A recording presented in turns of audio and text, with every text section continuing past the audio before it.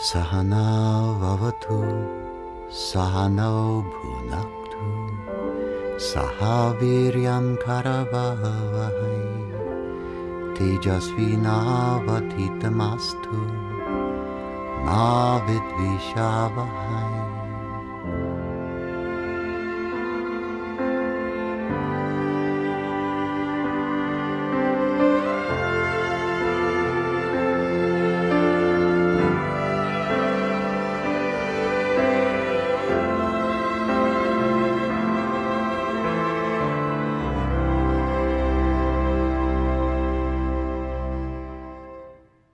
I'm Tom Knowles. This is my podcast, The Vedic Worldview.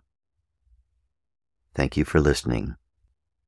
And today, we're going to spend some time in a deep understanding and analysis of the language of Sanskrit, what it is, what makes it tick, and so many different things about it that will be an enticement for you to learn more. Sanskrit, which frequently in the West is pronounced as Sanskrit, or as even Sanskrit, those are incorrect pronunciations, by the way, Sanskrit.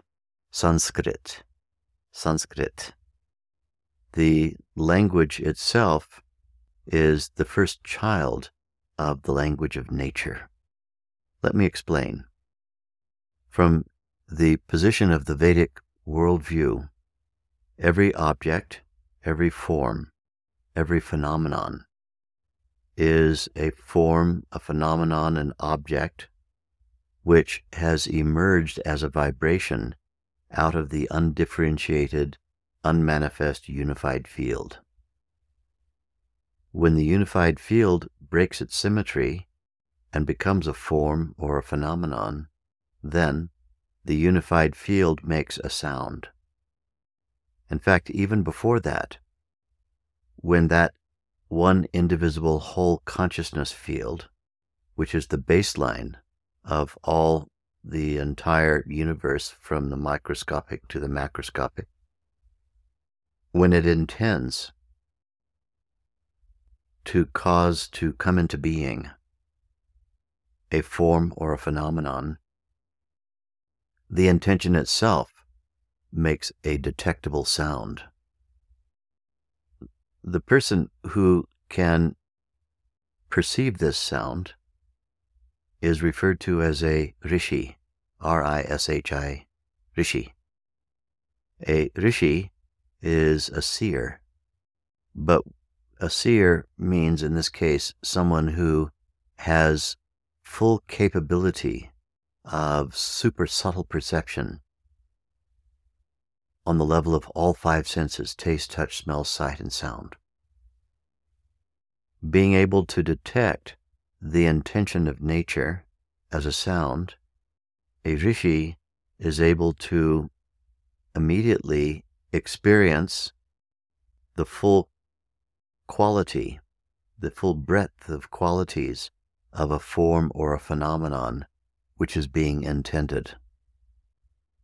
When a form appears or a phenomenon appears, a force of nature or an object appear, then those objects, those forms, those phenomena all contain a vibration. They capture a particular vibration and embody it. And that vibration is making a sound which one can imitate with one's voice. When a rishi imitates the sound of a form or a phenomenon, then that imitation with the voice we call an onomatopoeia. Some of you will remember from high school English lessons what an onomatopoeia is. It is a word that attempts to use significant human vocal sounds. We refer to these as phonemes, P-H-O-N-E-M-E-S for the plural, phonemes, or a phoneme. Significant human vocal sounds are used to imitate the phenomenon or the form that one is witnessing. Some examples of this would be sizzle, splash, flap, slap, creak, groan, boom, zoom, and so on. There are more than 6,000 versions of onomatopoetic words that are contained in some of the English dictionaries that we have. So using onomatopoeia, evidently, was a very powerful method of communication which has persisted in our language groups for thousands of years. It is said that the language of Sanskrit is 100% onomatopoetic. That means that the entire language, which is a human language, that is the first child of the language of nature. Language of nature is the language of the sound of the intention of nature when it's about to manifest a form or a phenomenon. So when we imitate that using significant human vocal sounds, phonemes, we end up expressing things in the language of Sanskrit. A rishi, or a seer, is someone who can detect from the Sanskrit what the form or phenomenon is that is being described, and they can have a fully fledged experience of that form or phenomenon just by hearing the Sanskritic sounds that go into making up that form or phenomenon. Rishya ya mantradrishtara is the way that it is expressed in Rig Veda, one of the Sanskrit texts that came out and was written down for the first time more than 1,000 years ago, though it's a 10,000-year-old text. Rishya ya mantradrishtara means she is a rishi who can see sounds, can see the sounds of the mantras. Now, when we use the word mantra here, let's not be confused. Bija mantras are the kinds of mantras we use with which to practice Vedic meditation. These are mantras that have no intended meaning and relate to no intended form. They simply de-excite the mind of the thinker of the Bija mantra. But there is a mantra for every form and phenomenon in creation. That's because every form and phenomenon is radiating vibration into the atmosphere, vibration that can be detected by a rishi. So to a rishi, the world is a world of sounds. Those sounds also have a tactile element and a vision element. And so sight, tactile, and sound all together. We won't leave out gustatory and olfactory. Gustatory means taste, and olfactory means smell, but those are relatively minor compared with those other big three: sight, sound, and tactile sensation. So the world of a rishi is a world in which the entire world is vibrating Sanskritically. Sanskrit therefore stands out as an unique language. For a period of thousands of years, Sanskrit was the dominant communication form of all of South Asia. And there were many scholars who spoke Sanskrit in a very conversational fashion. But there was a point at which there was agreement amongst all users of Sanskrit to stop using it as the lingua franca. Lingua franca is Latin for the language which, like French, once upon a time was a language you could speak.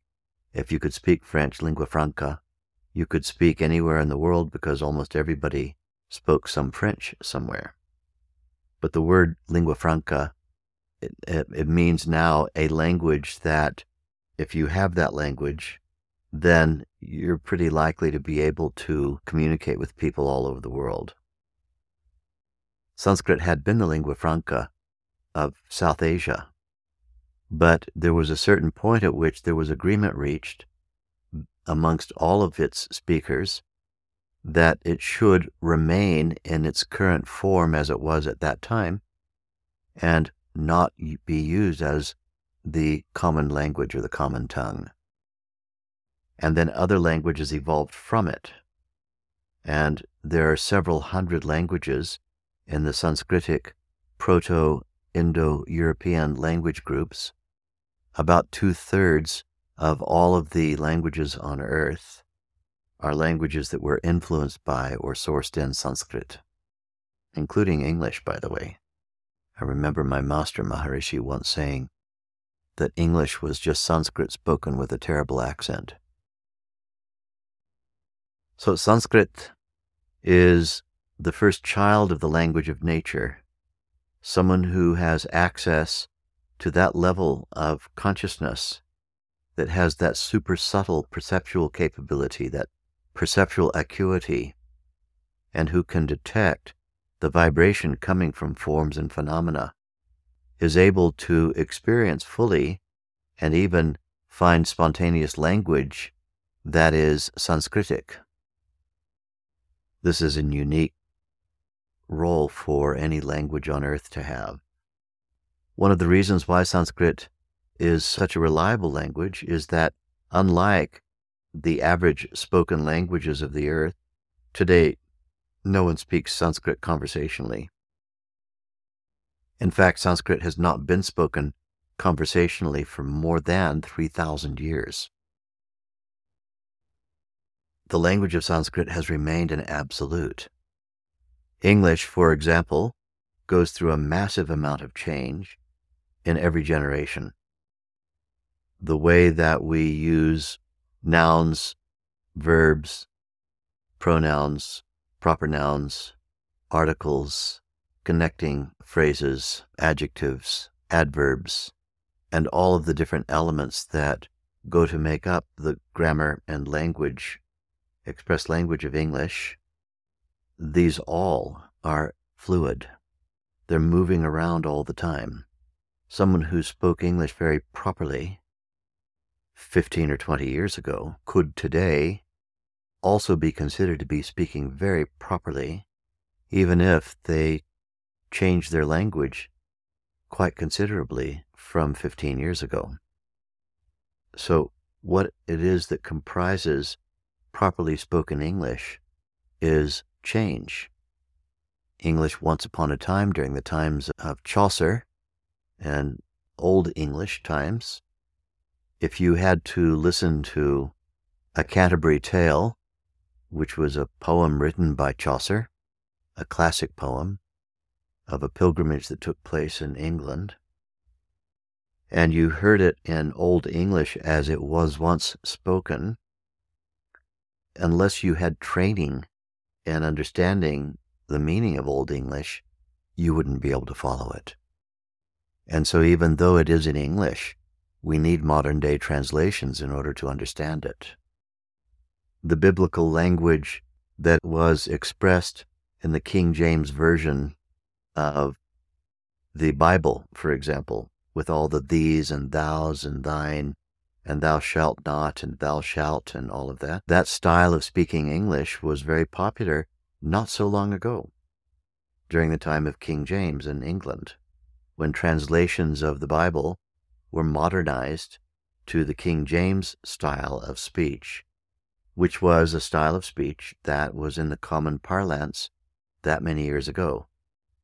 Sanskrit has been made immune to these kinds of changes because it's not a conversational language, and therefore it has, as close as we can possibly attain to in the relative world, it has a certain quality of being almost absolute.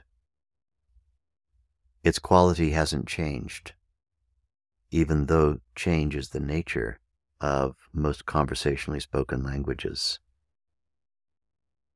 Sanskrit is a language which has benefits in terms of both if you are in a sufficiently high consciousness state and you hear it, then you can visualize the meaning of what's being spoken, even if, and here's the catch, even if you don't understand and haven't studied Sanskrit.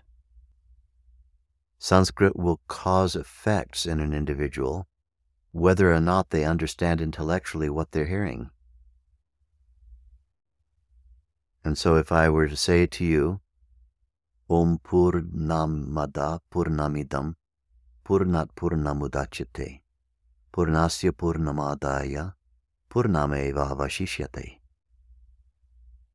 Even though you may not understand what I'm saying, and I'll happily translate that in a moment, it has an effect on you, which is the effect of what's being spoken in the Sanskrit, the effect that's there on the level of meaning. But even without meaning, Sanskrit has a vibratory quality which, when heard by the ear, awakens the intent of those sounds and vibrations in the experiencer of it. Om Purnamada Purnamidam. It says, I'm looking at the universe, and that is infinite and full. Om Purnamada Purnamidam. And this, the knower, is also infinite fullness. I am the unified field as the knower, and I am looking at the expressed value, and both the known and the knower are infinite. Purnamada Purnamidam Purnat Purnam Udachyate. If you take all of that known away from the knower, Purnasya Purnamadaya Purnameva Vashishyate, then you will still have infinity, because the knower represents infinity and fullness. And then it can be sung in a meter. Om Purnamada Purnamidam Purnat Purnamudachyate Purnasya Purnamadaya Purnameva Vashishyate. And putting it into a sing-song fashion in a meter like that awakens fully the power of hearing that thing. But even if you don't understand what it means, just hearing it, even if you're not in Rishi consciousness, hearing it awakens the truth of the statement inside your consciousness. This is the unique power of Sanskrit. Kriya siddhi sattve bhavati mahatam naupakarane. Kriya siddhi, the success of the actions. Kriya siddhi sattve bhavati mahatam. The success of the actions of the great is not based in the means that they're using. Na upakarane. It's based in the sattva, that is the degree of pure consciousness that's possessed by the person, not just the means. If you want to achieve something and become great, then the means alone won't get you there. The means to achieve anything great are attracted to pure consciousness, just like iron filings are attracted to a magnet. Kriya siddhi sattve bhavati mahatam naupakarane. It means don't go just with means. Develop that state of consciousness that attracts all the means to it. Like that. So Sanskrit is a beautiful sounding language. It has a wonderful musical quality about it. It is deeply rich and absolutely worth studying. I might hasten here to add, you won't be mastering Sanskrit in your lifetime. The Sanskrit scholars whom I know consider themselves to be students of Sanskrit even after 60, 70, or 80 years of study of it. Sanskrit is a language form, the details of which just keep on giving. It never stops. It's a beautiful, beautiful language, beautiful to the ear, and beautiful to awaken the intelligence of the cosmic intelligence embedded in every knower. We strongly recommend listening to Sanskrit in a variety of situations. When you come away on a Vedic meditation retreat, then you are treated to, in the evenings, after all of the lecture times are finished, you're treated to recorded recitations of what's called Sama Veda. It's the sound Veda. The Veda means knowledge or truth. the Veda of sound. And when we hear Samaveda, this is pure chanting, always done by two pundits who are chosen to have voices that are perfectly resonant with each other. And they chant in a particular meter. And in that meter, when chanting, they elongate the sounds, all the different sounds of Sanskrit. And by chanting in that particular way, in that particular meter, even if you don't understand exactly what it is they're chanting, the sound quality of it is designed to awaken those interneuronal connections in your brain that allow you to have an experience of unified field consciousness. To awaken unity consciousness is the purpose of Samaveda. And in our Vedic meditation retreats, we have Samaveda available for you to listen to in a relaxed way. After every evening lecture before going to bed, you get to listen to Sanskrit being chanted, ancient Sanskrit in its purest form. We're very fortunate to have recordings of that. Sanskrit can also be very helpful to listen to, again, even if you don't understand fully what it is, what it means, in other formats. For example, when you first learn Vedic meditation, the teacher of Vedic meditation, who's been trained to do this, performs a brief ceremony of gratitude to the tradition of masters who have brought to us all of this wisdom of integration of life. And that whole thing is done in Sanskrit in a particular meter, intoned in a particular way that awakens in the teacher all the qualities of cognitions of all the masters whose names are being intoned in that ceremony of gratitude. When the student hears those intonations occurring, they are a secondary beneficiary. That's why we ask people innocently to witness the ceremony of gratitude. They don't have to be involved in it, and it's no business of theirs really. It's for the teacher to raise the teacher's consciousness to the highest possible level before giving the mantra that will be used for Vedic meditation. But even hearing those Sanskritic sounds intoned in the atmosphere will awaken and open up the consciousness of the listener, who's the innocent witness of the ceremony that the teacher is performing for themselves, and puts you, the student, into the most receptive mode for receiving that element of the practice, the key element, the mantra, that when you use it effortlessly will take the mind from the conscious thinking level all the way to the state of being, to pure consciousness. So there are a few tasty tidbits that have to do with Sanskrit. Let's learn to pronounce the language properly, not Sanskrit, not Sanskrit. We want to learn to pronounce it correctly. Sanskrit, Sanskrit, Sanskrit. Sanskrit is a beautiful sound on its own. And that the very first word you learn in Sanskrit is the word Sanskrit.